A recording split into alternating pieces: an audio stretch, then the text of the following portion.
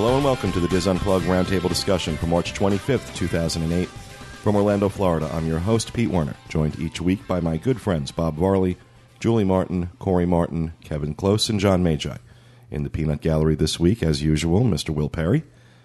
In this week's show, we'll discuss the top news stories on the DIS, including Universal's announcement that a new high-tech roller coaster is on its way.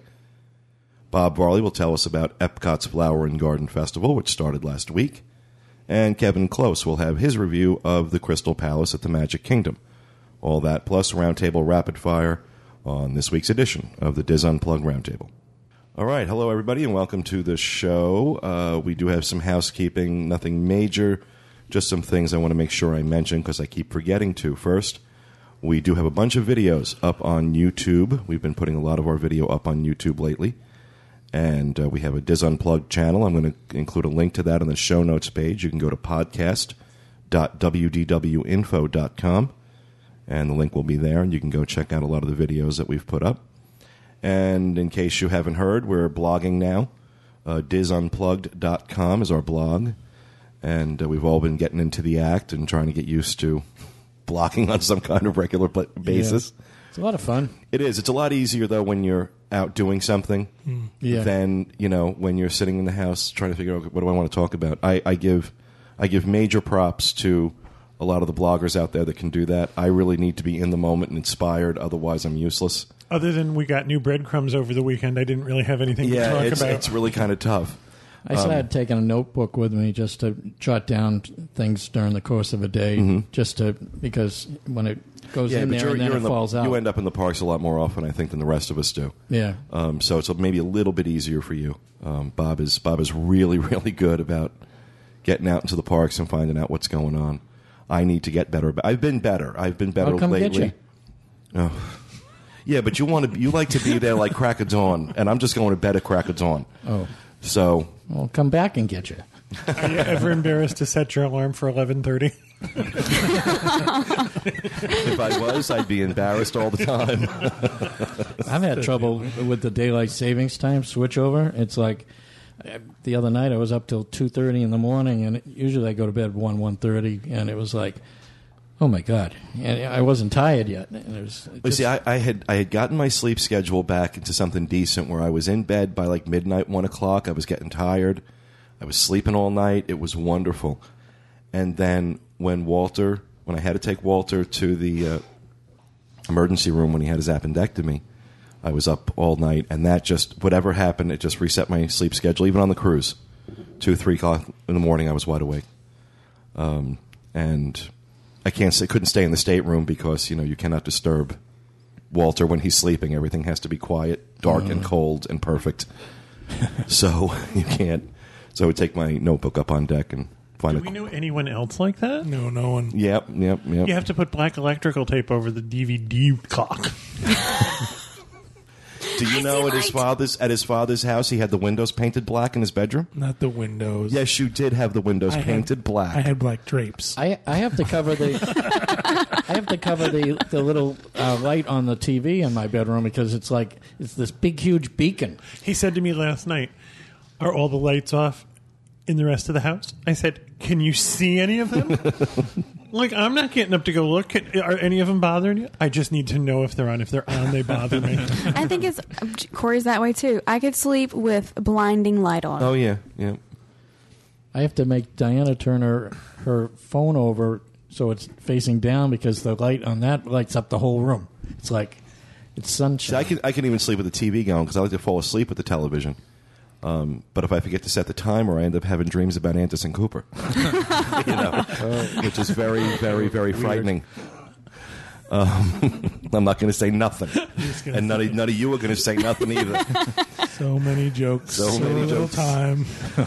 The other thing I wanted to mention is that we are doing cast member appreciation voicemails. We're playing them on the show in between our segments. And we've got a lot of good ones. We're going to be playing 4 in this week's show. As a matter of fact, I've got to start playing 4 in every week. So you can give us a call, 1-877-310-9662, and tell us your best cast member experiences. Tell us, whether it was a recent trip or a trip from years past, cast member that made an impression on you, did something special. We're not looking for any complaints on cast members. We do enough. I think we do enough criticism on the show ourselves of things that go on at Disney. We're actually just looking for those good stories, those cast members that made your vacation a little bit more special. And that same phone number can also be used to leave us voicemails if you have questions for us in our for our email show. Just starting to get caught up now on the number of voicemails.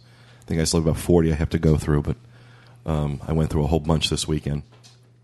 Again, that number is toll-free in the United States, 1-877-310-9662. All right, the other thing I want to mention, as I mentioned last week, we're going to be doing a show over at the Gaylord Palms with an audience on May 4th. And, I'm referring to it as a live show. It's not actually going to be live like on the Internet Live. We're just recording it with an audience. Yeah, we still reserve the right to cut stuff out. Oh, absolutely. Like I'm not ready yet. I'm not brave enough yet. I give mad props to the podcasters out there who will do live shows. I'm ready. With this group, I just can't run the risk. Yeah. Open mic frightens me with these guys. So, come on. You all know what I edited out of this show. Do we know any specifics yet? Do we know how large a room we're going to have, or how many people we can accommodate, or anything like that? Not yet. I'll have that for next week's show. Bob will get some more information on that. But I do need to know, I need to have as close an idea as possible of how many people we're going to have. So if you do plan on joining us for the May 4th show, we are going to have some gifts for everyone who comes to join us. Just go ahead and RSVP. Just shoot us an email, podcast@wdwinfo.com. Let us know if you can attend, and if you're bringing anybody with you, how many people. And if there are going to be kids, we'll need to know that too, so we can have something for them as well. And we are still looking. I've got a whole bunch of them, but we're actually going to do, in the next couple of weeks, probably after I get back from Disneyland, we're going to do, I've got enough now, I can probably do a whole show on post-vacation letdown suggestions. Remember a couple of weeks ago we had that woman from the Chicagoland area called in and asked us what we suggested for how to get over a post-Disney trip depression, basically. And I thought that was a really interesting question. And apparently, so did a lot of our other listeners. Got a lot of emails and a lot of voicemails. We were going to do it as a segment, but now I think we're going to do it as like a separate special show. Special show. Cool. A lot of really good suggestions, and a lot of people calling in from the Chicago area. Apparently, something in the water in Chicago makes you depressed when you come back from Disney. Or the water falling out of the sky in the shape of snow. Yeah, that's true. That too. Yeah. It's 69 degrees. Yeah, it's a little chilly here today. It's 69, going on 70 degrees. 70 degrees. So that's what we've got going on in the housekeeping. Did anybody else have anything before I move on to the news? All right, then we're going to move on to our first news story this week. The scam artist has been arrested.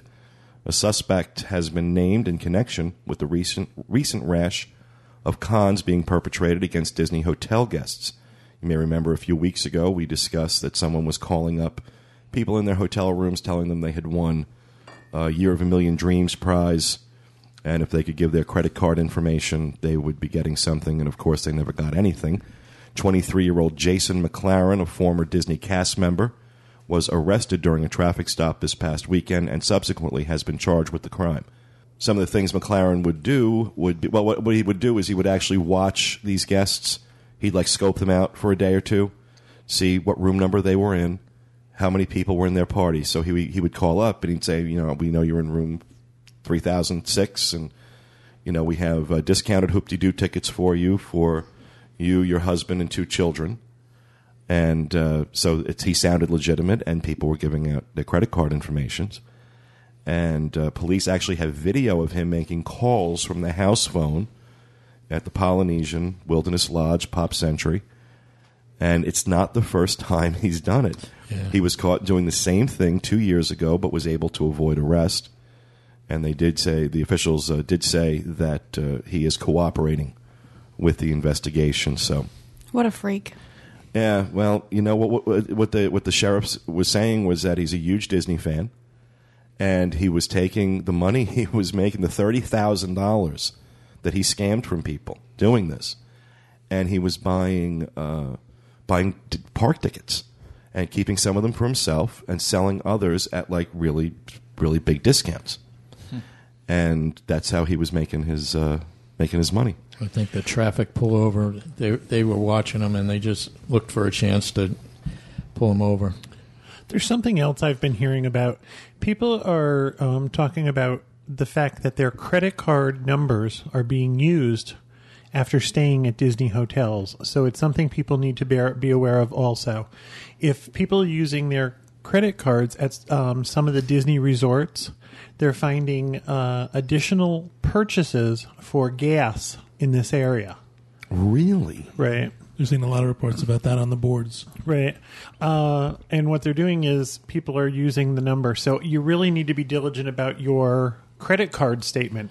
If there's not a charge on there, if there's a charge on there that you don't recognize, you need to call your credit card company. Wow. And Disney. I had a friend that had a charge of $120. He came down when we played golf, and he checked his next statement, and there was a charge there. And he called me and said, "Do you remember us doing $120?" We had no idea, and it ended up he contested it, and they took it off. But it's always good when you're traveling to make sure wherever it is, not just always Disney. pay attention to that stuff. We were here. Now, this was years ago, and I won't tell you which gas station it was because I know they were infamous for it, but I know they've changed hands since then. You would be charged over the course of several days. You would be charged 3 times for the same purchase. Oh, really? And when we called the credit card company, they let us know that this particular gas station, it's actually not that close to Disney, so it's not something you really need to be concerned about.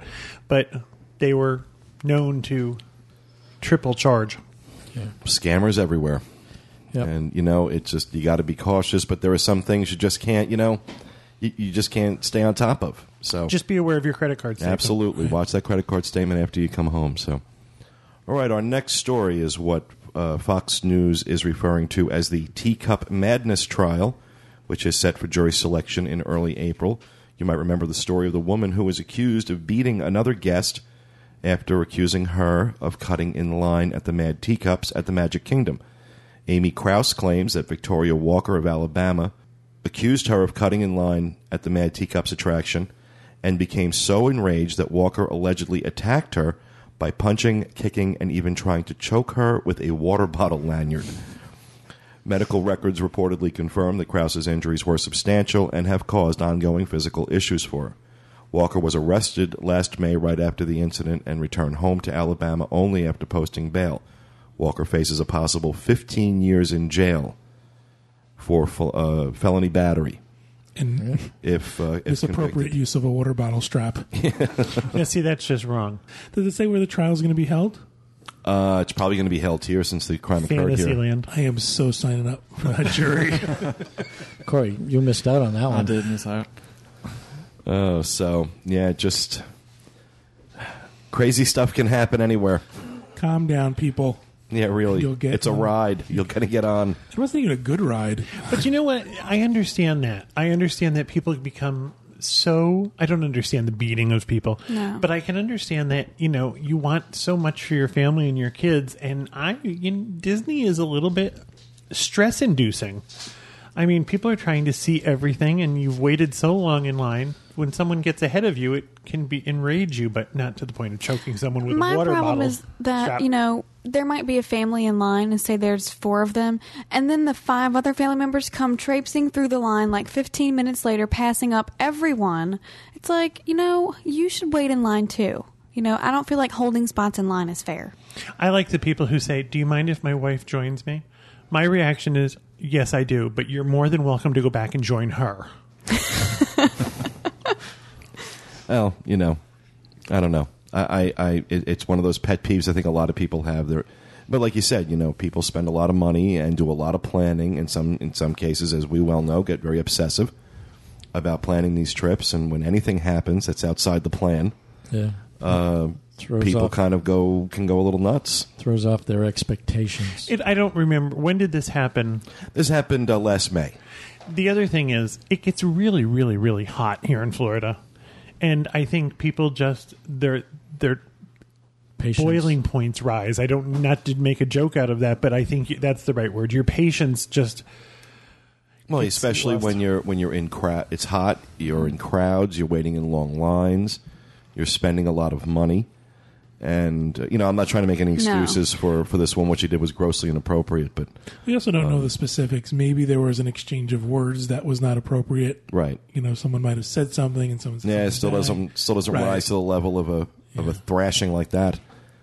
So were the teacups running when what was going on? No, actually, she was. They were stopped, and at one point, this woman, according to the report, this woman had her pinned between the saucer and the cup. Oh my gosh! Shouldn't laugh. Yeah, it's really not funny. We shouldn't laugh at all. It's really not funny. The cow ran away with the moon. And what? So, that's not how it goes, Bob. But good try. It's not. No. Who runs I think it was the cow and the spoon. No, the spoon? dish ran away with the spoon, people. All right? Oh, Lord. Oh, boy. My story has it going with the cow. So we'll see what happens. We're certainly going to follow up on that story as that trial unfolds. And our final news story this week came as a bit of a surprise to us. We had not heard that this was coming, but Universal has announced that they will be adding another new attraction to Universal Studios next spring.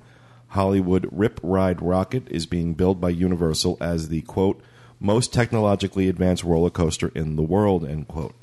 It will reportedly allow riders to select custom music soundtracks that will play during the ride, and will even allow you to create a custom video of your ride experience that can be emailed to friends and presumably uploaded to YouTube. That's cool. It's very cool. The ride marks the third major addition to the Universal complex in the last year, the third major announcement of an addition to Universal in the last year. The Simpsons ride will be coming online any time now, replacing Back to the Future. This new attraction is slated to open next spring around the same time that the Wizarding World of Harry Potter is scheduled to open at Islands of Adventure. Universal is attempting to reverse some of the massive losses they have incurred to Disney, especially after the opening of Expedition Everest in April of 2006. Now, I mentioned on the blog that I posted about this that I think this is a great addition for Universal. I think this is really sounds exciting. I don't think they're going to get the people they need to get with that ride. They're going to do a great job grabbing people with Harry Potter. There's no question. They're going to get huge crowds for Harry Potter. But the crowd they really need, if they want a long-term solution to their ongoing attendance problems, because there have been attendance problems at Universal since the day they opened. They have peaks and valleys. It's not like Disney, where Disney has always just kind of progressively gone up. With the exception of maybe right after 9/11, things dropped off a bit at Disney, but that was an anomaly. They keep attracting people that can't afford to come back every year. They keep attracting college kids, 20-somethings, and that's great. I'm not saying they shouldn't do that, but I made a comparison in the blog to Expedition Everest. Expedition Everest is that kind of roller coaster. If I'll do it, then it's not really a real roller coaster. It's a great ride, don't get me wrong, and don't send me hate mail. I love Expedition Everest, but I am a wuss when it comes to really extreme rides. And if I can stomach Expedition Everest, it's not a roller coaster in the truest sense of the word, which is what Universal is building here. And I think the analogy I used in the blog was, it's the kind of ride where parents can go on with their kids and feel cool. Expedition Everest is. But, parents become the bag holders when they're standing outside of the Incredible Hulk, Dueling Dragons, Kraken over at SeaWorld. Those are roller coasters. Those are I take one look at those and go, not on your life. I love those. Me too. Now, I mean, I like the fact you'll ride those. Those? Yeah. No. Oh, way. I thought you said you love those. Bob almost passed out after Expedition Everest. He almost killed me on Expedition Everest. It's like, okay, just let me sit down it's for tame, a few Bob. minutes. Don't worry about it. Yeah. It's okay. You can do it. Yeah, right. I won't call it tame. I mean, Expedition Everest has its moments. It really does. It does. But it's not so much. It's not like. Maybe Not it's going the theme upside down or anything. Yeah, there's no upside down. There's no. Yeah. See, Rock and Roller Coaster, it's just like, I'm just holding on till the end. I think the thing that I think the way I can explain it with Universal Studios is Universal Studios appeals to people who visit now. Disney has that tendency to want to make you want to bring your kids. I want to show it to the next generation. They seem to have that sort of legacy to it. Traditional. That Universal comes up with something that's really cool and now, but it's the kind of thing that It doesn't age well. It doesn't age well, and and I don't know how to say this. It almost becomes forgettable after you've done it. Yeah. It doesn't. Nobody comes back and says, "Oh gosh, I love that when I want to take my kids." Kind of back like and see it." Disaster, the replacement for Earthquake. Yeah. It's cool in the now, but it doesn't translate well over time. But I do have to say, I'm so thrilled that Universal's really pulling out all the stops here. Yep.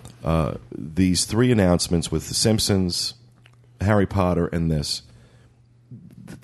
throwing a gauntlet down here. I mean, they're not. This they is want not a bigger piece of the pie. This is not a half-assed attempt at getting people through the turnstiles. This is, we are going to compete. I love this part. And they're bringing Universal Studios to the next level. Islands of Adventure has always had the big roller coasters. Now Universal Studios is going to have one of these massive roller coasters. Yeah, and they're also saying that this coaster, because it's going to be on the end of Universal where... Blue Man Group and No, I thought it was over by... Jimmy Neutron. Jimmy Neutron, yeah. Between those two. And that it's actually going to Come out on City Walk. So they can throw things This is down what I at was the going to people. say was that... The drunks will start throwing things at the roller coaster. Yeah, at the roller coaster. I was going to say is what Universal does very well is they understand their limitations and they play off of them. They're not afraid to show you what's inside their parks from the roads. You drive around there, you can see Dueling Dragons, you can see the Hulk. This thing coming out the City Walk is now going to grab the attention of the people who went to Islands of Adventure and said, oh, there's a cool roller coaster over there. I want to go over there and do that. So I think that's where they've really gotten smart, is they understand their limitations. I don't think they worry that they're not a legacy park. I really don't. I think they want to be concerned about being cutting edge and let me grab your attention and bring you in now. Yeah, I agree. I think they're bringing that to... I'm happy to see this ride go into the Universal Park, and it shows between The Simpsons and this ride here that I think they're looking to upgrade that park in general. They need to. There's more. I think there's more to come. Well, you know what? I'm inclined to agree with you. I think there is more that they're probably going to announce as time goes on. I'm not sure how much more, though, NBC is willing to greenlight for a park that has been losing attendance. Well, now, last year, though, honestly, I think last year their attendance numbers were up, driven in large part by that incredible $86 ticket they've got out there. Yes, and attendance is up the first quarter of this year, too, from what I understand. And I think they're getting a bigger part of the pie, and they see the bigger part of the pie, and they want more of it. I don't think they're getting a bigger part of the pie. I think the pie's gotten bigger. I think that they're showing... Is that all right? I just think we're talking about pie.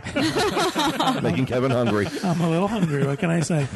I think that everything that we've been seeing is there's been a steady increase in tourism to Orlando and Florida in general, and there's more people who are coming, so there's more opportunity for these other parks to take something. I don't think anybody's taking anything away from each other at all. I don't think there's any cannibalization at this point. We may come to that point. Well, there was definitely cannibalization of Universal's guests when they opened up. Between the restructuring of the Magic Your Way tickets that made it only $20 to add 2 more days, that hurt them. And then when they opened Expedition Everest, there was clearly, absolutely, that affected their attendance numbers. That's what did it to them. Magical Express has an effect on it too, where they take them right to the resort. There's 2 million people a year coming into town that don't have cars. Right. All these things have conspired, but that's what competition is all about. Exactly. And as I've said before, we end up winning because these guys duke it out and they just try and outdo each other with cooler and newer things. And I love to see Universal in the game. I think that's really important. I think that helps push Disney to think outside the box. And one thing I'll say for Disney is they won't rest on their laurels. They will counter this. They're going to wait and see how it's going to go. And if there is any kind of cannibalization, you better darn well believe that Disney will respond to it somehow. Disney's got deep pockets and a lot of land. Yeah. Two things Universal doesn't have. But Universal is... I love Universal. I've said it before. I think their hotels are fantastic. I think their parks are fantastic. I have really seen them. I've really, really seen Universal come a long way, especially in the last couple of years. They had a lot of management changes over there a few years ago, and I think we're really starting to see the benefits of those management changes. People who are thinking a little bit differently about what to do and what sorts of things to bring into the park. So I'm really, really excited. I think 2009 is going to be an incredible year for Universal. It's going to be an incredible year for visitors to Orlando because we're going to have more options now. And don't overlook those hotels, folks. Do not overlook those hotels. But please do yourself... And yes, we sell these tickets, so I do have a financial interest in this. But you really, really should buy those. If you think you're ever going to Universal again in your life, you need to buy those $86 tickets. 7 days, consecutive admission to both parks for $86. They don't expire. It is the best ticket deal in town. So I got to get that plug in because at any time they could pull that offer. I'm surprised that we still have them. Yeah. So it's like money in the bank. It is indeed. So, all right, that is going to do it for the news this week. We're going to move on to the weather. As I mentioned, it's now 71 degrees. Went up a degree. 71 degrees in Orlando right now, and right now, the rest of the week looks incredible. Highs in the low 80s, lows in the 60s, and sunshine all week. Really looking like a nice... I'm hitting the parks this week for more video. This is, if you're coming into town this week, you're looking at a very good weather week. Yeah. We're not looking at even a prediction of any kind of rain until next Sunday. There's blue sky all the way, and I'll be out in the parks taking photos and video. And it's a gorgeous day today.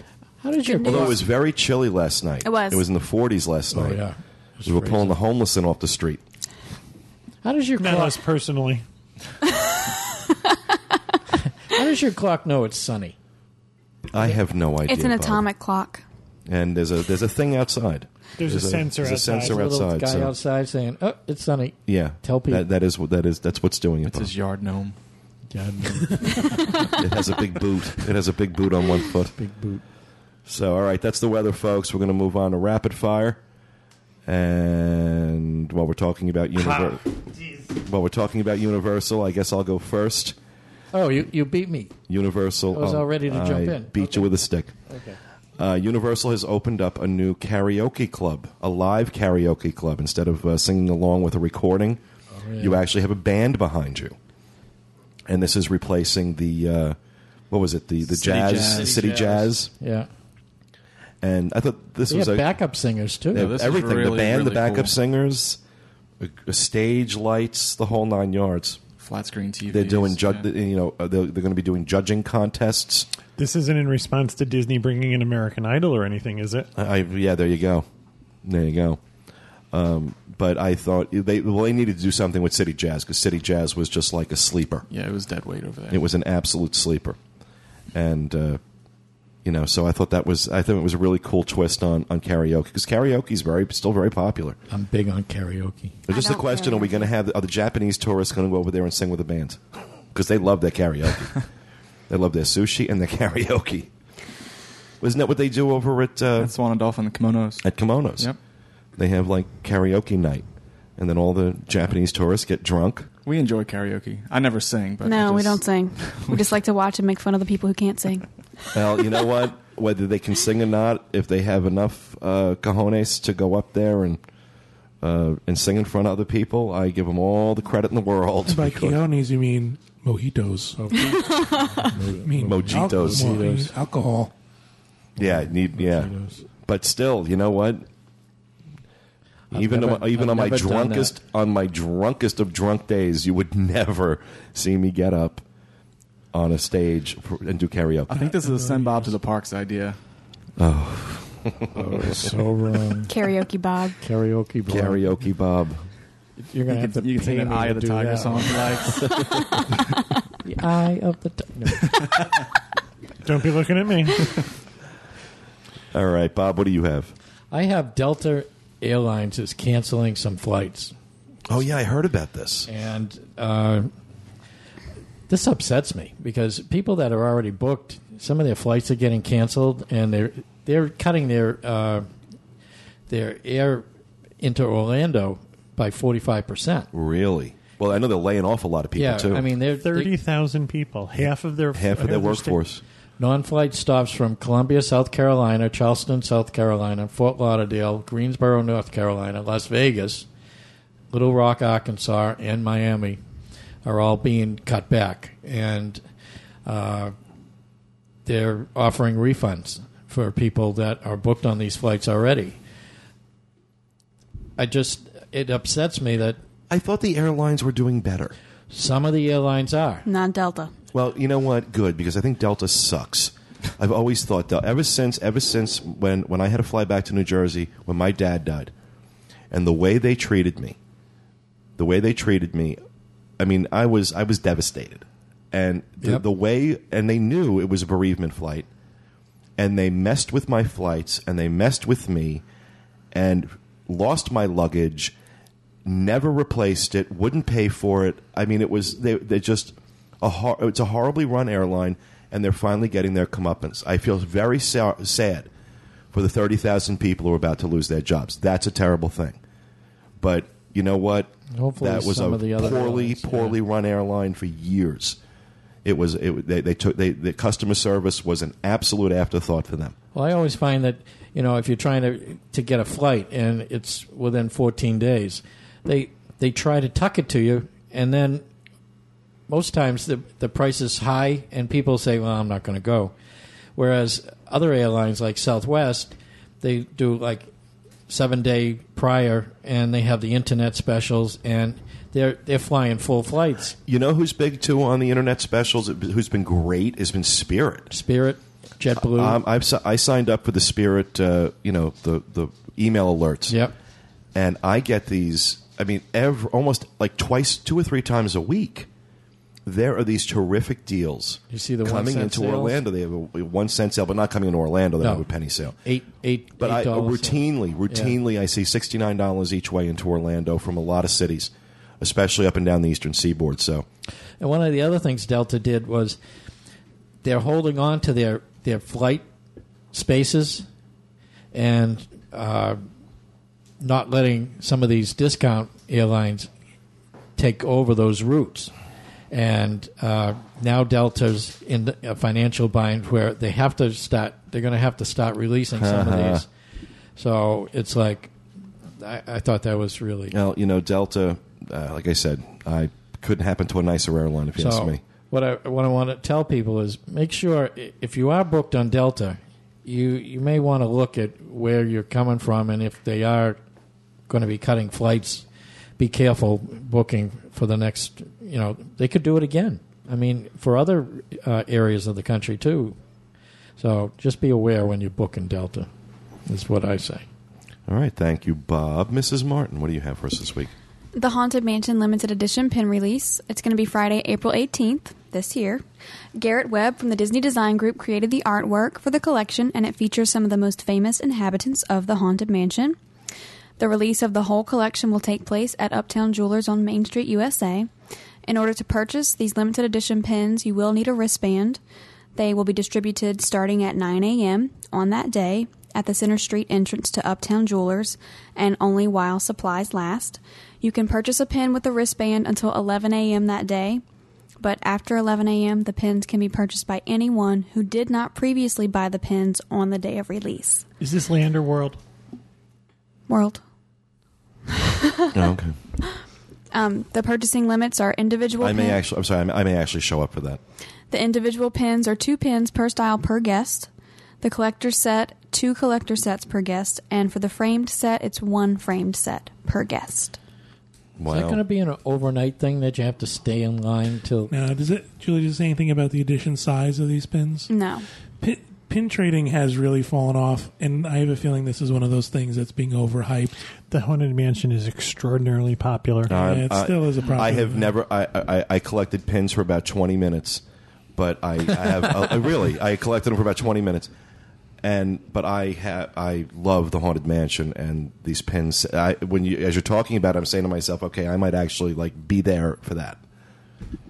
I've never done that before. I've never ever gotten a wristband for pins. That would make a great blog. You would love the pin traders. You would. You would love them. The question is, would they love me? I got your back, Peter, on this. All right, Bob. We're going together then. Okay. I want to send a warning to those who may try to save spots for other people in their party in line. I kill you. They will not allow you to do this. If they see you saving spots and someone joining the line that's not coming to the back of the line, they will make you all move to the back of the line. Ooh. Choke you with a water lanyard. I can see Pete. Let's take this over to the teacup ride. Don't make me throttle you. So you said that's April 18th? Yep. All right. When the park opens, 9 a.m. Cool. Cart cam can get there quick. I'll have to ride in the back because you can't save me a spot in line. Right. Or we'll have to get a second cart cam. Or you can hang on the back. Bob and I will that should be fun. jet into the park together. Will's back there laughing.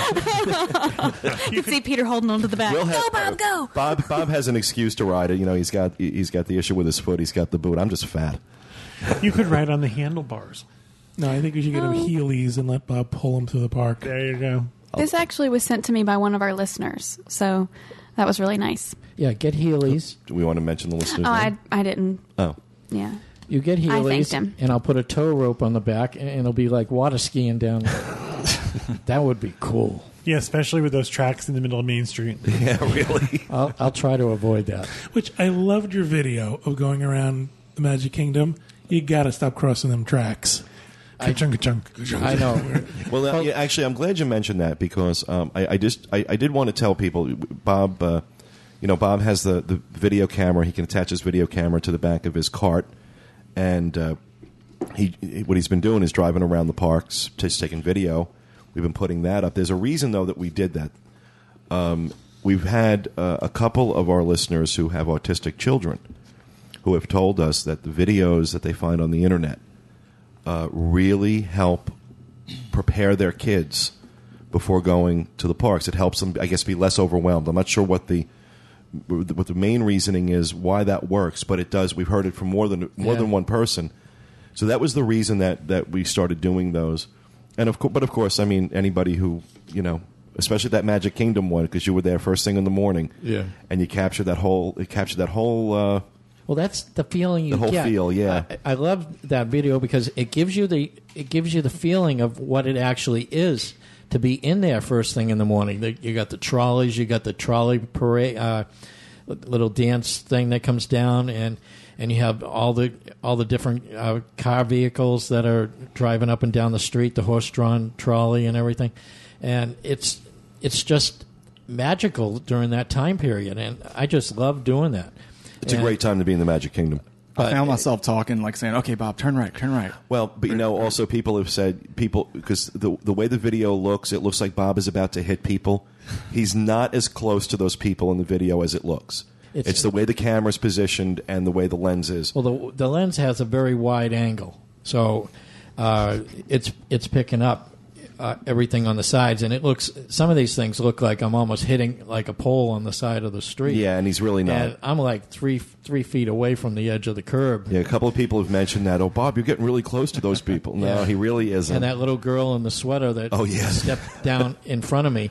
I mean, if you look at the video, I was stopped by the time she took that second step back. And the wheel marks came out of her sweater. No, I don't run people over. No, he doesn't. It's amazing. I don't know how he doesn't run anybody over. But somehow he manages to avoid that. One of the things where I had to cross the tracks going up Main Street was I had the horse and the trolley coming down Main Street on the track, so I had to get off the tracks and get out of its way. So, and I understand that, and that's fine. And but you were going over them and back over them and back over them, and it was sometimes I am nauseous. I try.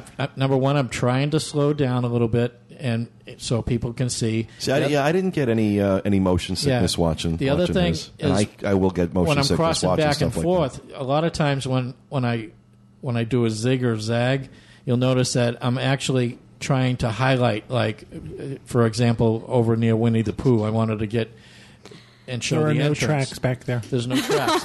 But another He thing was that's actually in the ride. another thing that screws up the video is when I hit areas that have the cobblestones. And it's like, and I'm saying, oh, that's going It's to unavoidable. That's unavoidable. That I can understand, but it just seemed like Well, no. he What kept he's going back and- what he's doing is he's trying to aim the camera in a direction so you can see certain So you can things. see certain things. That's why he's zigging. I get it. Stop it. Okay, I'll try. But Stay off the tracks. I thought it was because he had too many beers with lunch. well, the other thing is, I don't want people just, riding down the street, standing behind one group of people. If I can see a spot to get around people, I'm not following them down the street. I'm trying to be aware of that too. Right. So I had a lot of fun with that. Epcot, Thank you for hijacking my rapid fire, Bob. You were done. Peter You were hijacked done, it. and I hijacked it. And with Epcot's Flower and Garden, I have some good video that's coming up on that too. Cool. Thank you, Julie. Mr. Martin. It looks like there's going to be a Louisiana kiosk at the Food and Wine Festival this year. You're so excited, aren't you? I am. Yes, we are. I'm thrilled. The Louisiana Department of Culture, Recreation, and Tourism is in talks with Disney to staff a kiosk to promote the state's culture, food, and drink. Chuck Morris, the agency's director of tourism, said it will cost the state $500,000 to $750,000 to showcase Louisiana at the Food and Wine Festival. The state will be asking local convention and visitors bureaus to help to buy into the program, reducing the state's costs, giving local areas a chance to show off their food and culture. The state will be meeting in the coming weeks with Disney engineers and artists who will design sets and backdrops of Louisiana landmarks for the event. We're thrilled about this. I can't wait. You had mentioned it last year. You wish they would do this. Yeah. If you're listening, a beat of beer. A beat of beer. A beat of beer. I think some of the food they'll have, jambalaya. Definitely, that's an easy one that they can make and portion out throughout the day. Seafood gumbo, it's another rice dish, so no telling if they'll do 2 rice dishes. Blackened catfish, maybe a crawfish pie, Crawfish, yeah. fried oysters, pralines as a dessert. Do you eat anything that's not seafood in Louisiana? You can make jambalaya without seafood. Oh, okay. You can do chicken and sausage. Yeah. Corey, you mentioned it's going to cost over $500,000 for this. That upset me that, I think Disney should step up. Me too. To help the community in New Orleans to offset some of that cost themselves if you're listening It's not. to Disney. Yeah, it's not like they're not spending a lot of money trying to rebuild New Orleans. This is right a now. way for them to But give it back. Vice versa, one could also say to to Louisiana, couldn't your money be better used somewhere else? Yeah, than doing this. Louisiana does have a tourism budget, and this is going to bring a lot of, hopefully, I think that's why they're probably a lot doing of it. tourists into Louisiana. Yeah. You think that Iowa booth last year brought a lot of tourism in? Oklahoma. It did. Didn't even know what state it was. It made such an impact. It actually did have an impact on Oklahoma. What are them powdered things they sell? Beignets. Oh, man. I hope Those are they sold good. those. It would be nice if they did that. John will have powder down the front of his I shirt. would. Yeah. I don't know how hard it would be to make, but I think that it depends. I don't know what they're going to have as far as drinks go. We said a beat of beer. Maybe they'll have a Mint julep? hurricane. Yeah, the mint julep. Okay, Disney. Should be interesting. There's all your suggestions. Maybe a little Tabasco What do you think type thing about set up. backdrops? What kind of scenes? St. Louis Cathedral, French Quarter, Mississippi River Bridge. Riverboat. I don't know if they're going to put the cemeteries over there. That's pretty. I think there's gruesome. some iconic New Orleans Yeah. images that they'll use. You know, like the Louisiana bayous. Right. I think they'll use one of the old buildings and make it a backdrop like they're down in If they New have a Orleans. stage, they should have have some jazz players out there. Exactly. Maybe some Zydeco bands. Zydeco bands. Zydeco bands, yeah. Corey and Should Julie be will be interesting. there every night. We'll definitely go critique it. Oh, no doubt. No doubt. Cool. Well, thank you very much, Corey. Kevin, what do you have? Julie Andrews, Disney royalty, is releasing her autobiography on April 1st, and the name of it is Home, A Memoir of My Early Years. Now, this is going to be released on Disney's imprint, Hyperion Books, and she's going to be doing some book signings to go along with it. She is going to be at Bookends in Ridgewood, New Jersey on April 1st. She's going to be at the Barnes & Noble in Union Square on April 2nd. She's going to be in Worcester School in Boston, Massachusetts. Worcester. Whatever. Worcester. I don't really care. It's And tell Worcester. those people that we're not making fun of you. I know. Oh, You're the one with the funky accent. Worcester. Worcester. It's not Worcester either. Worcester. That's going to be a fundraising event. She's going to be on April 5th. She's going to He be. doesn't like it when the shoe's on the other foot. I mean, I have big shoes. What can I tell Boot. you? The boot's on the other That foot. was Worcester. I got made fun of because I know. said Peabody wrong. Hey, people, if it's going to be P-Biddy, spell it with an I. Right. I can't help it that you spelled it wrong. I didn't spell it wrong. I was told that 90% of the population would say Peabody. 10% says Pibbity. Pibbity. Pibbity bibbity. If you wanted to, That's the way it's supposed to be. if you wanted to be Pibbity, it's Pibitty. April 5th, she's going to be at a book signing in Macy's in Philadelphia. April 8th, she'll be at Disneyland. With armed guards. What was the date for Worcester? I'm not telling you. April 3rd. Thank But you. that's a fundraising event at the school, so I don't know that that's going to be open to the public. April 8th at Disneyland, she's going to have an honor and a presentation and a book signing. And April 10th, she's going to be doing a book signing at Borders Books in Los Angeles, California. Now, I understand, I just read a review of this book, that this really is her early years, and this part of it ends with her boarding the plane to go meet Walt Disney to talk about the filming of Mary Poppins. I read that too. Oh, boy. So, There's a second book in the Yeah, that's No, what they think. Of course. I imagine, I don't know that this will take into account Mary Poppins or The Sound of Music, and Yeah. I think there's a lot of people out there who that's what they recognize Yeah. her from. I So hope she does real well with it. Well, thank you very much for that, Kevin. John. Disney Cruise Line and Port Canaveral Port Authority have extended Disney's contract for 15 more years over at Port Canaveral. This is exciting news because in addition to extending their contract, which was sort of up in the air for a while, didn't know if Disney was going to go back to Port Canaveral, they've also committed the 2 new ships that are coming in 2010, 2011, 2011, 2012. 2011, 2012 to Port Canaveral. And what's nice about this is that they've also committed a bunch of resources. They recognize the fact that there's going to be some improvements needed to the port itself, to the dock, and they're going to be building a multi-storied parking garage, which has a lot of speculation. There's a lot of people speculating what's exactly going to happen. It looks like what they're going to do is build a multi-story parking garage with a walkway, a catwalk, above the roadway. Oh, cool. That'll go right into the terminal. So they're sort of extending the Disney experience now. You don't have to cross the street. You don't have to go through all that stuff that's going on there. So I think that's going to be really neat. gonna handle what I thought about- was what I thought was funny about the announcement was that part of the deal, as John just mentioned, is they're having to expand the size of the dock to allow for the larger ships, but Disney is not yet confirming that that's where the two new ships are going. Well, actually, the announcement says that Disney has committed to home port its 2 new ships in Port Canaveral. It does. Okay, Yeah, I thought they had said that they weren't confirming that For a yet. total of so many Right. dates. Right. It's not It's like forever. 150 dates. Yeah. What's nice, though, is that there's a lot of open issues here. There's a lot of speculation going around. There's no reason to keep 4 Disney ships in Port Canaveral. Two of the ships can go through the Panama Canal. well, they also make mention in this release about the two older ships' mobility. right. Right, and this is what I was saying at one point, was that the 2 new ships are coming here. Either the Wonder of the Magic is going to be based out of Los Angeles, Yep. and the other one is going to float. It's going to do, we heard Hong Kong.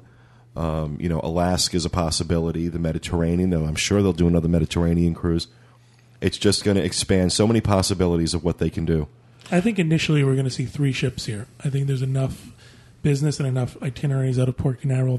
They'll keep 3 in Port Canaveral. I think the tie-in to Walt Disney World is also huge. Yeah, because you're not going to have these ships doing land seas. They're not going to be doing shorter runs. They're going to be doing longer runs. So you got to have one ship doing a land sea package, which means a shorter run. And I think we're going to see the other ship go out to. Just to add on to this, Royal Caribbean is putting one of their big ships here also. So Yeah, that's exciting. Port Canaveral is going to have to get bigger. Right. Yeah. I believe the Freedom is coming here. Yeah, that parking garage is like 1,000 cars it's going to be able to handle. It's going to be huge, absolutely. And a tie-in to this story is Tom McAlpin from Disney Cruise Line was questioned about the fuel charges that other cruise lines have been imposing. And he has said that Disney Cruise Line has no immediate plans to add a fuel charge to their ships, but he's only committed that through April. Oh. So it's kind of like we're not going to do it now, but we could do it in the future.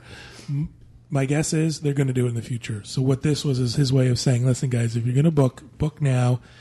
They can't add the fuel charge to something that's already booked. You don't have to be paid in full, but you should have a deposit down. This is where Royal Caribbean and the other cruise lines got into trouble, right? And they were adjusting their price after you committed to the price of the cruise. Let me just give a real quick explanation. When you book a cruise, the contract you make with the cruise line is that the cruise fare is what you're committing to. Port charges, government taxes, and fees can increase. So if the port of call you're going to go to has an increase in their taxes, the cruise line has the right to pass that charge to the guest.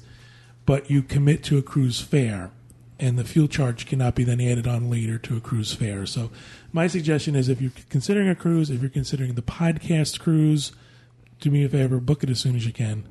Makes no sense to wait. My first impression when he announced that was, this is heads up, everyone, get on the ball because it's coming. And they were trying to see what the reaction was.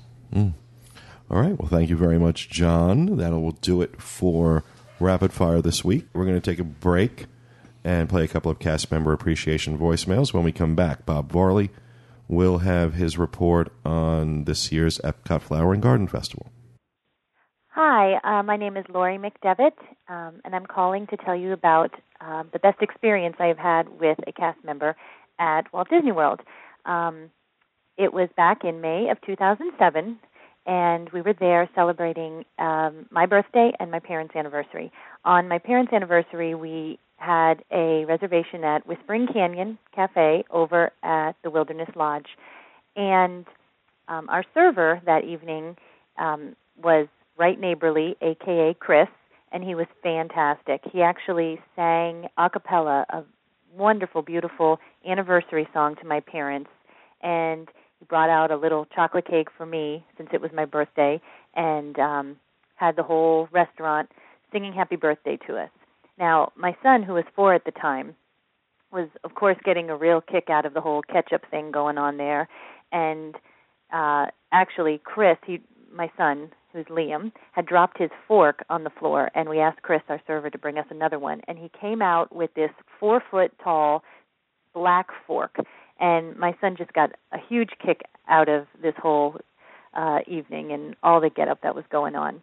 And I actually came home and wrote a letter to the Whispering Canyon staff, the manager actually, to acknowledge Chris for the great job he had done. And he just made our evening there so special and one I will never forget. Hi, this is Kathy, and I was calling in with my cast appreciation story. And mine goes out to Debbie and the staff of the Coral Reef. Beforehand, before going down for my son's 8th birthday, I called Debbie, and we had set up personalized menus and a diver to come down in the tank for my son's 8th birthday. And the experience this past week was absolutely fantastic. It started off with us being sat down right next to the tank, and the waitress handing my son a personalized menu that had his pictures in it and a message to him from the Coral Reef. And he was just absolutely amazed that they had pictures of him. I had used ones from the Jedi Training Academy, and he was just amazed that he had this personalized message from the Coral Reef, and they knew who he was. We sat down, we had a wonderful lunch with them, and then towards the end of our meal, the waitress came over and let us know that they were in contact with the diver very discreetly, so my son didn't hear, and that it would be happening any minute now. So we got ready, and then the diver almost snuck up on my son, and we tapped him on the shoulder and pointed out to him that the diver was in the tank and holding up a sign that said "Happy Birthday, Dylan," and he was just so amazed, and he had the biggest grin on his face that was just absolutely amazing. And the diver had him climb up on the edge of the tank and took handfuls of shells and threw it up like confetti around Dylan in the sign, so that everybody could see that it was his birthday, and the whole restaurant broke out into a happy birthday song and applauded him, and it was just the best happy birthday surprise I think he could have gotten. He's still saying that was the best part of our trip. It was better than rides. It was better than everything. And I just want to say thank you to Debbie, to the staff, to everybody at the Coral Reef, the diver, for going that extra mile and really, really making his birthday special. Hi, this is Kathy, and I was calling in with my cast appreciation story. And mine goes out to Debbie and the staff of the Coral Reef. Beforehand, before going down for my son's 8th birthday, I called Debbie, and we had set up personalized menus and a diver to come down in the tank for my son's 8th birthday. And the experience this past week was absolutely fantastic. It started off with us being sat down right next to the tank, and the waitress handing my son a personalized menu that had his pictures in it and a message to him from the Coral Reef. And he was just absolutely amazed that they had pictures of him. I had used ones from the Jedi Training Academy, and he was just amazed that he had this personalized message from the Coral Reef, and they knew who he was. We sat down, we had a wonderful lunch with them, and then towards the end of our meal, the waitress came over and let us know that they were in contact with the diver very discreetly, so my son didn't hear, and that it would be happening any minute now. So we got ready, and then the diver almost snuck up on my son, and we tapped him on the shoulder and pointed out to him that the diver was in the tank and holding up a sign that said "Happy Birthday, Dylan," and he was just so amazed, and he had the biggest grin on his face that was just absolutely amazing. And the diver had him climb up on the edge of the tank and took handfuls of shells and threw it up like confetti around Dylan in the sign, so that everybody could see that it was his birthday, and the whole restaurant broke out into a happy birthday song and applauded him, and it was just the best happy birthday surprise I think he could have gotten. He's still saying that was the best part of our trip. It was better than rides. It was better than everything.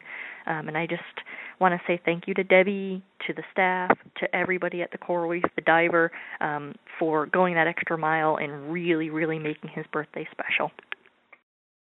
We are going to move on to Mr. Varley, who's just getting his headphones on. And he is going to tell us a little bit about Flower and Garden Festival. I always get them mixed up. But the Epcot Flower and Garden Festival, which started last week. He was over there on the opening day last Wednesday. Yes, I was. And what do you have to tell us, Bob? I have good and I have bad. I went this year for the first day, and I was there at like 10:30, and I actually did another video that I've started. Part 1's already up on the web, but I already have 4 more parts coming, so it's going to be exciting. The bad was I was disappointed. There weren't as many topiaries as I expected, and if you watch the videos, there's areas that weren't covered. I'm extremely upset at the America Pavilion. They just don't want to do anything with that, do they? They didn't even do the pear thing this year, or, how they did at the Food and Wine. They did the little sections over there. I wish somebody would explain that to me. What is up with that? There's nothing in the U.S. Pavilion, or the America Pavilion. They have this little garden way in the back on the right side, and it's some kind of herb garden or something like that, and that's it. And then they have the concert. I can give them, the concert series is okay, but even those flower power topiaries they had in front of the thing last year, they shoved those over in front of a Garden Town. As you're going up to Garden Town, those ended up over there, and they used them for over there.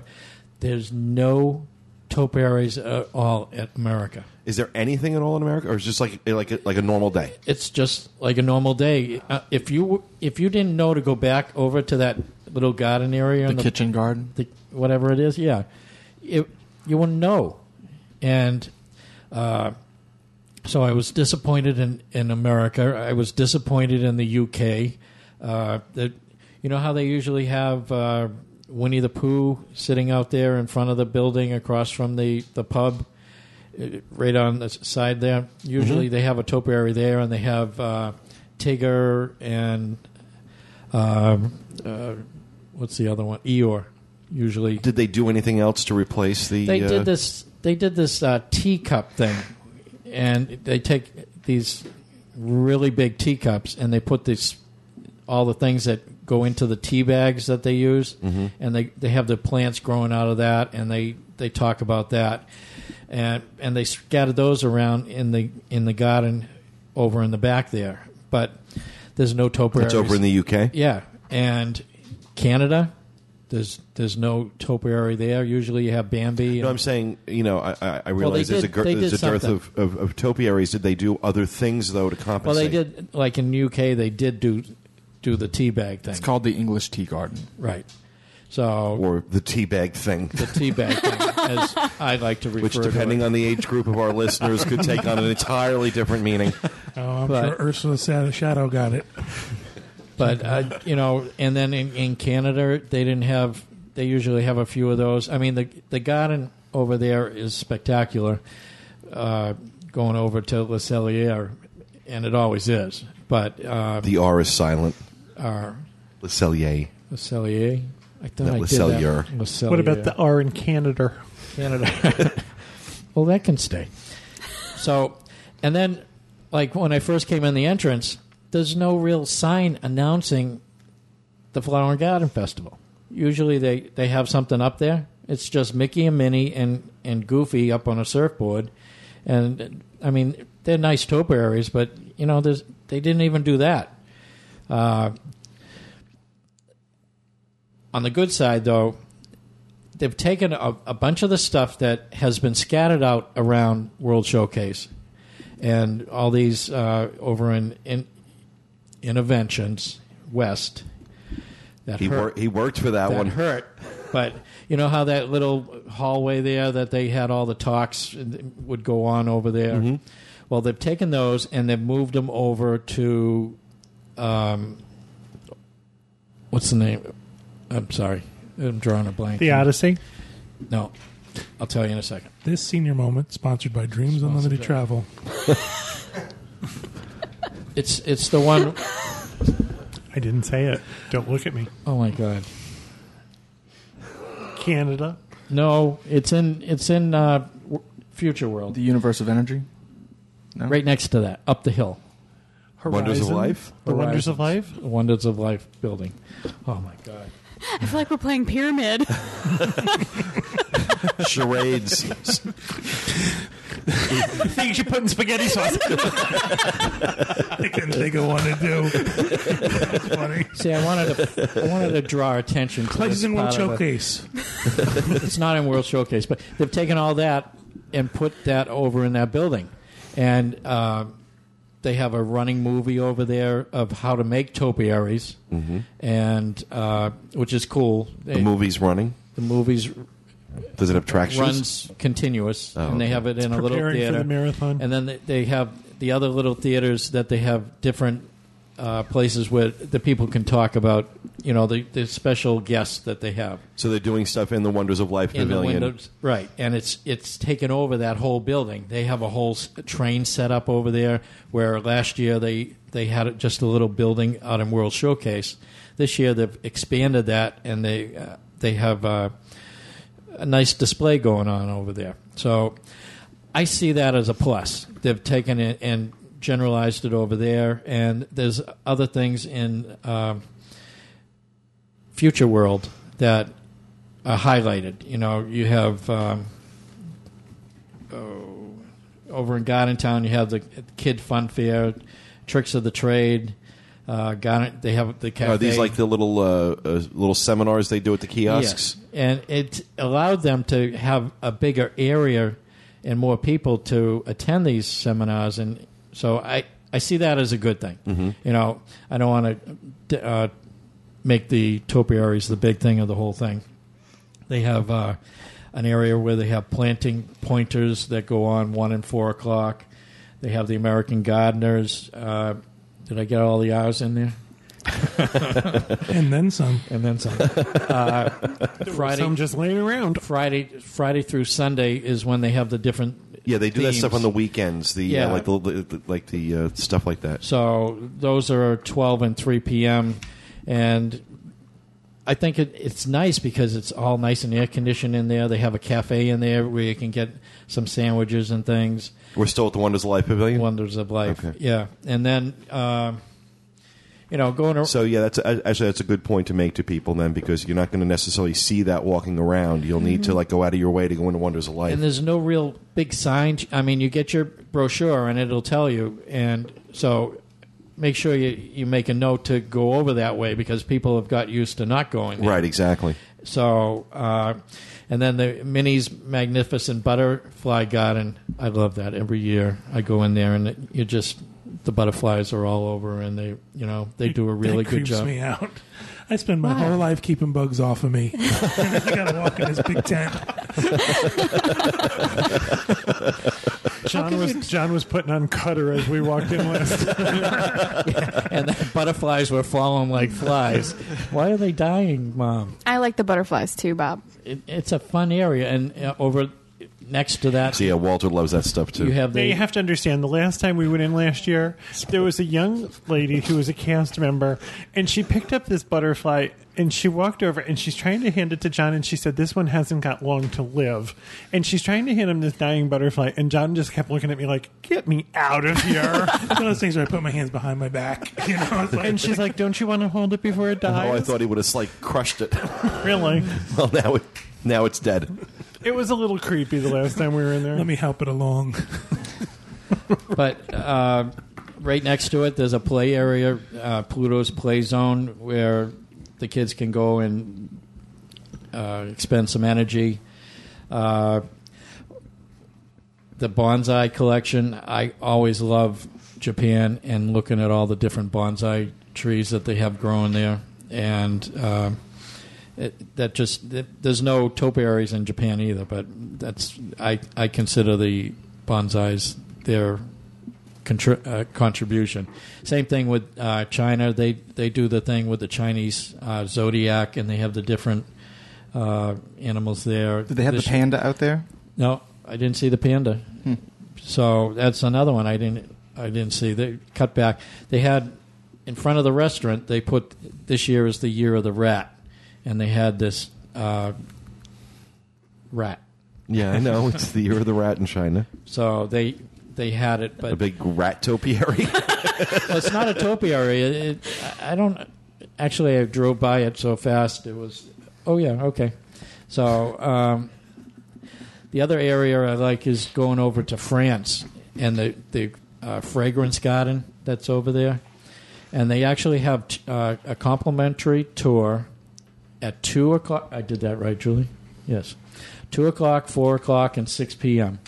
each day. So, and they take you around and walk you through the different parts of the garden and explain it. And they have the sniff stations where you can actually sniff the different fragrances and see which flowers actually create those fragrances. That. So another area that looked really cool. I'm going back again. The Peter Pan's Neverland Garden over near the Rose Garden Walkway. They did a nice job and over there. And I just want to mention, if anyone's going right this minute, the Rose Garden, which usually is pretty spectacular. Right now, it's not doing anything at all. I mean, it's kind of early. Yeah, it's usually in the very beginning. The Rose Garden is a little sparse. Yeah, so they mentioned in the book that in May there's some kind of event going on for that. So I don't want to screw around with Mother Nature, and so we'll just leave the Rose Garden for later. But I look forward to doing that with getting pictures. So there is a lot of stuff going on in Future World. So take a look at the book when you pick it up. I'm going to have more stuff on it. I was looking at your photos, Bob. You know what I like this year? I like the theming of it, the fun in the sun. Yeah, you know, they have Stitch. He's a lifeguard. Goofy's riding a surfboard. Donald and Daffy Duck are playing volleyball down at the end sand of the sand volleyball. Daffy Duck is not. Donald and Daisy. Did I say Daffy? Donald and Daisy. He lives elsewhere. Oh, Yeah. Well, forget Daffy. But and then there's Pluto playing with the beach ball. So the theming is good, and I enjoyed it. The colors were there. There was just those countries. So it was really the missing. topiaries that you found most disappointing. Yeah, that set me and the off. American Pavilion. And the American Pavilion, that just set me off. What would you say is were your two most favorite things that you saw? I love the Fragrance Garden In France, and I really want to get back into the Garden Town. I think that there's a lot of stuff going on over there, and I think those are the places to highlight. I think this is really cool. I say I like the Flower and Garden Festival. I have to give Disney credit. I don't think this is a huge moneymaker for them. I think this is a cost compared to the Food and Wine Festival, where the Food and Wine Festival is a cash cow. Well, I don't know. I think Flower and Garden really does draw a lot a visitors in. I mean, it's a popular event. Yeah, but I mean, those might be people that would be coming anyway. They're not spending a whole lot of extra money. I think they might be buying some of these garden tchotchkes, but there's not the purchase potential that there is for Food and Wine, where this is more of a draw people into the parks type of thing. Exactly. I think this is, and I don't think Epcot ever looks better than this time of year. I absolutely agree. I want to mention when you go into Garden Town, right as you go in the entrance, there's about 12 different brochures, and they have different facts of how to grow different things, indoor plants, topiaries. The insects that are beneficial to the taking Someone care. else has to go see that this year. Oh, you don't want to go back and do the bugs? No, I saw the bugs eating other bugs. They have a thing about hanging plants, floating gardens, bonsai trees. So there's a whole bunch how to take care of orchids. Walter knows how to do that. Yeah. So let me just throw a couple of things, and I'm wrapping up because I'll be talking more about it later. The number of interior plants used each year at Disney World is 8,500 plants. Interior plants. Interior plants. And the largest garden of interior plants is at the Polynesian. That makes sense. The number of hanging plants on show at one time is over 800, and it takes 50 to 75 4-inch plants to create one of the balls on the holiday displays. And a number of bedding plants and annuals planted each year are over 3 million. Oh, my God. One more. Total number of plants species represented are 3,500 different species. So, and there's 13,000 roses planted in the landscape over Epcot in the Rose Garden. Wow. So, that's an informational sheet, too, that's available for people. So, again, once you get past the topiaries, I thought it was okay. But I also heard people say, it was kind of boring this year. So really, I got a. Well, do you think it might be flower and garden fatigue? I mean, it goes on every year. People go back year after year. Are they not doing enough new stuff? Do you think? No, I think it's people. They're not highlighting that area is open to people, and they're seeing things that aren't there. Like in the past years that are spread out. They're not seeing things that are there. Right. They're not seeing those things. So that's why I want to call attention to that area. So definitely head over to Wonders of Life Pavilion. Yep.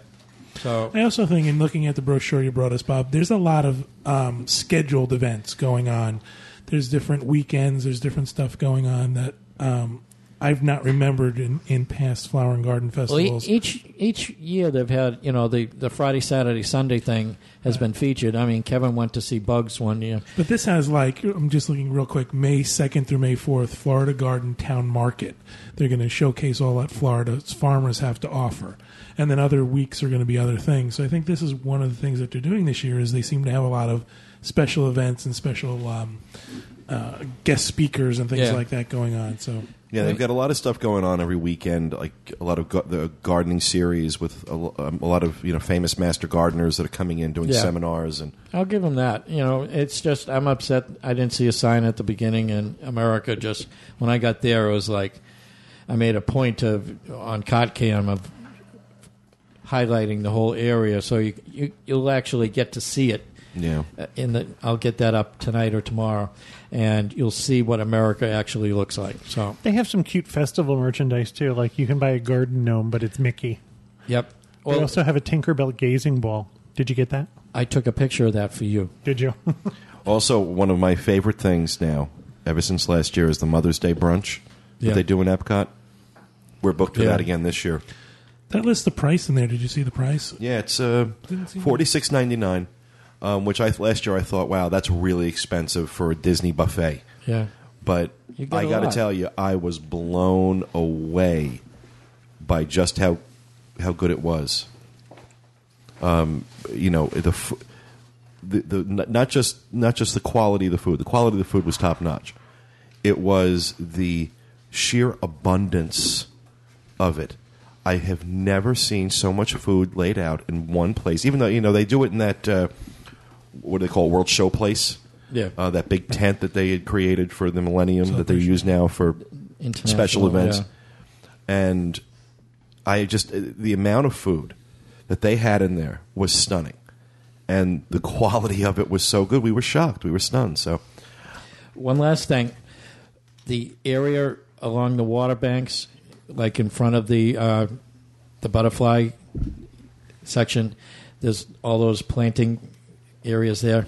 Well, this year they've made symbols that reflect the nautical flags, and I'm not going to ruin it. There's not going to be any. I'm not going to divulge what it is, but on both sides there's a message that's spelt out in the nautical flags. The semaphore flags. Yeah, and you can pick those up also at that. Ooh, it's like Disney Survivor.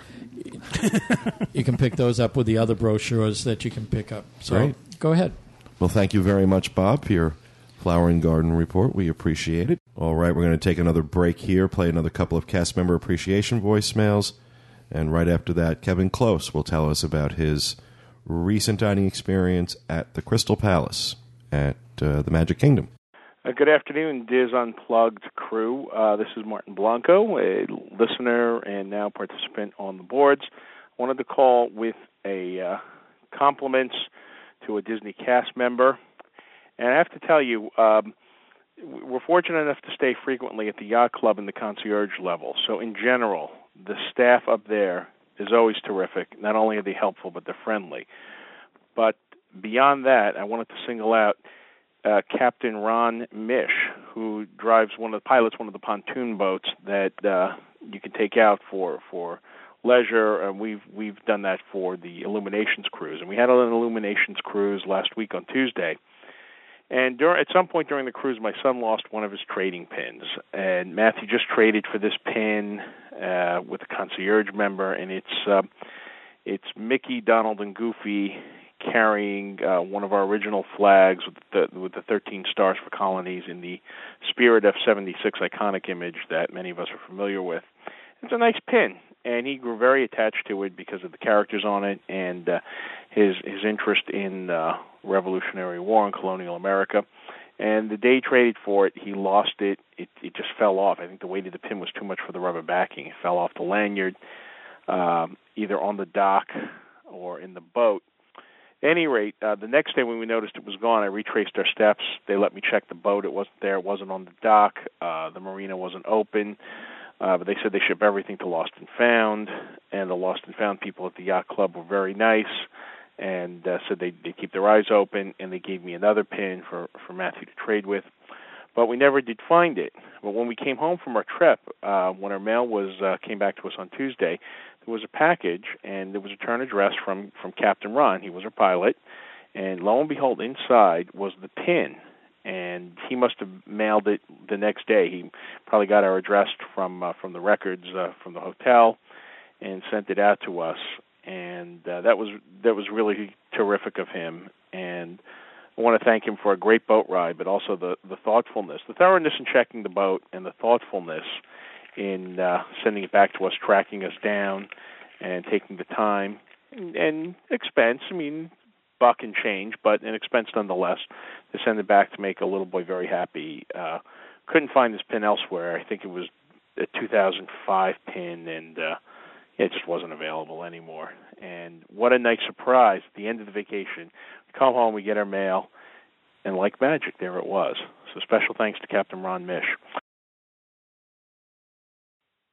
Yeah, hi, Pete and gang. My name's Tom.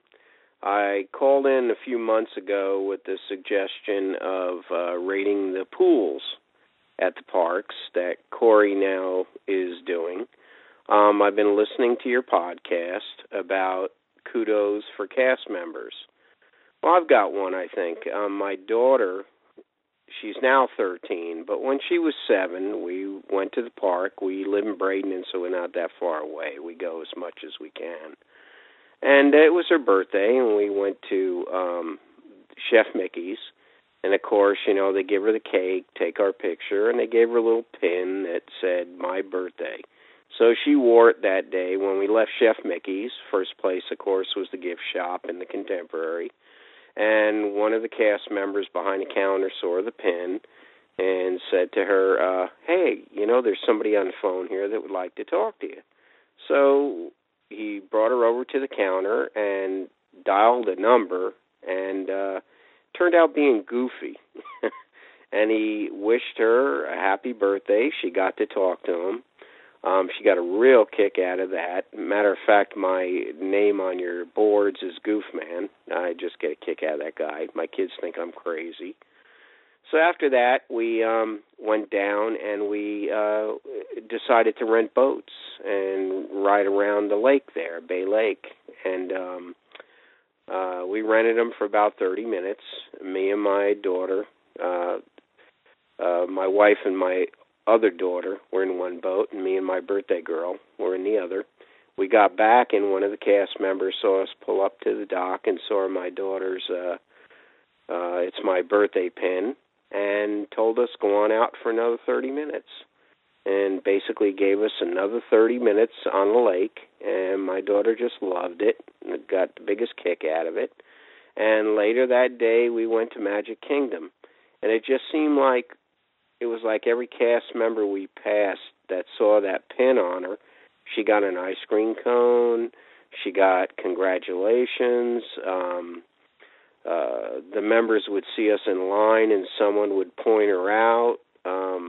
It just was, you know, and we've been to Disney, I can't tell you how many times, but that was one of those things that will stick in a dad's mind for a long time. So I just thought I'd share that. We love your show. I love your show. I listen to it at night. And guys, keep up the good work. And there are a lot of good cast members. I think that's what keeps us coming back all the time. We're going to move on to Kevin Klose's review of the Crystal Palace at the Magic Kingdom. Did you go for breakfast, lunch, dinner? We went for dinner. We met some friends for dinner. Mm-hmm. That was their choice. And John and I ran into some traffic, so we were running a little bit late. And as we walked up and walked onto the porch, they called the name. So it was great. We didn't have to wait at all. The Crystal Palace draws a big crowd. I am of the opinion that the Crystal Palace is the best restaurant in Disney. In the Magic Kingdom. Let me rephrase that. I was going to say, wow, wait a second. Let me start again. I believe that the Crystal Palace is the best restaurant in the Magic Kingdom. The other two, while it's not a table service restaurant, it is a buffet. I think it blows Liberty Tree Tavern and Tony's Town Square out of the water. The price for adults, this is a little bit hard to review because I usually tell you what we all ordered and what we thought of everything. This was a buffet, so it's kind of hard to do a real review of it. The price for adults for dinner is $27.99, and for children ages 3 to 10, the price is $12.99. I also believe that the Crystal Palace is probably the only Magic Kingdom restaurant. Now, I'm saying restaurant as compared to a counter service place. I think the Crystal Palace might be the only one that could survive outside of the Disney bubble.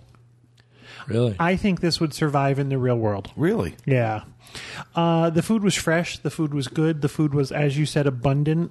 There were choices of every caliber. You could go for the stuff that's really bad for you, or you could go for a much healthier version. Some of the highlights.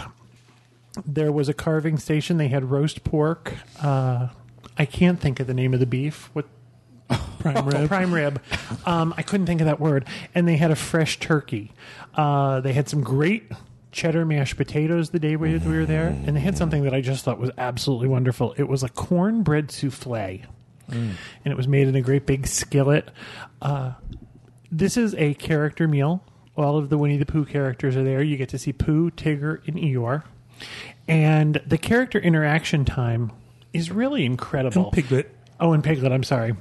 Actually, you get to see Tigger, Eeyore, and Piglet more than you get to see Pooh. Pooh sort of stands at the beginning, at the entrance to the restaurant. He's more of a individual greet. He doesn't wander through the restaurant quite as often. I think while we were sitting there, and we weren't there any longer than I think anybody else would have been there, we weren't lingering, in other words, we got to see each of the characters 2 or 3 times. So there was a lot of interaction. Some of the downsides to the Crystal Palace. It's a boisterous restaurant. It's loud. It is loud. It's all glass. The other thing is there's a great deal of traffic in the aisles. The characters are up. The kids are up. Everybody's up moving back and forth because they're going back to the buffet. And the servers are trying to get through. I did not make it from our table. We were pretty centrally located to either the buffet or out of the restaurant without every time having to move out of someone else's way who was carrying a tray of dishes or pushing a stroller. So it's one of those places that this is not the place I would recommend if you're looking for a fine, quiet dining kind of thing. But if you like that kind of boisterous excitement, yeah, I think it's the best deal in the Magic Kingdom. And while it's not cheap, I think you're getting what you pay for. I think you're getting quality food. What was the price for an adult? $27.99 at dinner for adults and $12.99 for children. That's not bad considering Liberty Tree. I mean, it's pretty much Liberty Tree. That was just disgusting. Disgusting, and the I think it's about the same. On the table. It was about the same price. I should go back there just so I can complain about it again. Yeah, that's new. I need something more to complain about. The Crystal Palace is open for breakfast, lunch, and dinner, and they suggest you make reservations. I'm going to take that a step further. Reservations are pretty much mandatory. This is one of 3 restaurants in the Magic Kingdom, and all 3 restaurants are very, very crowded. People are there, and they're looking for a place to eat. I would recommend that if you don't need to see the parade or you don't need to see the fireworks, that's a great time to go in the restaurant. Yeah. You sort of avoid the parade. It's a great way to get out of the heat. The lunch buffet, I've been there for lunch. I haven't been there for breakfast. Yes, you were. We went there for breakfast when my nephews were here one year. Yes, I was. I was there for breakfast. He was asleep still. And they do take the Disney dining experience, so you do get your 20% off. However, if you're a party of 6 or more, or you're using the Disney dining experience, they automatically add an 18% gratuity. And there is some discussion as to whether that's really appropriate because it is a buffet. Yeah, however, our server, I forget her name, but she was wonderful. She was terrific, and yeah. I don't think any of us wanted for anything. I would highly recommend if you're going to be in the Magic Kingdom and looking for a sit-down experience, or at least a restaurant experience, as opposed to carrying food from a counter or waiting in line to pay at the counter, this is a great experience. What was that dessert you liked? Now, are you going to make the skeevy face? I am. They had a bread pudding, a hot bread pudding with a Bailey's Irish cream sauce. And it was in this pan skillet? About the size of a car tire. Like a skillet. And every time I walked past the buffet, and I'm trying not to eat things like bread pudding with Bailey's Irish cream sauce, every time I could hear it calling my name. Kevin. Kevin. Now, is it the Bailey's Irish cream sauce? Is it? I'm assuming they burn off the alcohol in the cooking. Yeah, I mean, there was no alcohol in it. I asked, as a matter of fact, that's one of the things I asked. Was there alcohol in this? Because it's there for kids, too. Right. And they said no, it was just basically a flavor. Yeah, little Johnny's walking around all toasted. Now, this was one of the places we did the chicken nugget test. Yeah. And the chicken nuggets, as opposed to the chicken strips, I don't think anybody would be disappointed. It doesn't have that thick, crunchy coating that the chicken strips had, but it is white meat chicken, and it was pretty well prepared. They have a great deal of salads. There are two sides to the buffet, and they're pretty much mirror images of each other. And then the dessert is in the center of the buffet. They had a wonderful roast turkey, and one of the things that stood out in my mind, and again, this is not something that John would like, they had an orange cranberry chutney with some walnuts in it to put on top of your turkey that I just thought was out of this world. Now, was it fresh turkey or was it processed? No, it was a whole turkey. And It was a whole turkey. They were Was it on a slicing. carving station Yep, turkey? and they had the prime rib, the roast pork, and There's something about when people say chutney, it just shuts me it's down. basically an orange cranberry relish, but it was really tasty. And on the turkey, it was really good. Yeah. Behind the buffet is actually the rotisserie, so you can Right. see them roasting up the meats and the turkey breasts and stuff. cool. So it's really cool. Did they have like fried chicken? They had chicken strips. There was a chicken. I apologize. I have racked my brain and I don't know what it was. There was a chicken dish in another skillet. And I want to say like a chicken cacciatore. Okay. I was involved in. I was really trying to eat healthy, and they had some great vegetable choices and some great salad choices. So I was sticking with things like the turkey. And once I found this orange cranberry relish to go with the turkey, I kind of didn't deviate from Between that and the bread pudding, you were just gone. The bread pudding, I had a little bit of it. The big downfall for me was the corn souffle, the cornbread souffle. It was this great big thing of hot cornbread with whole kernel corn in it.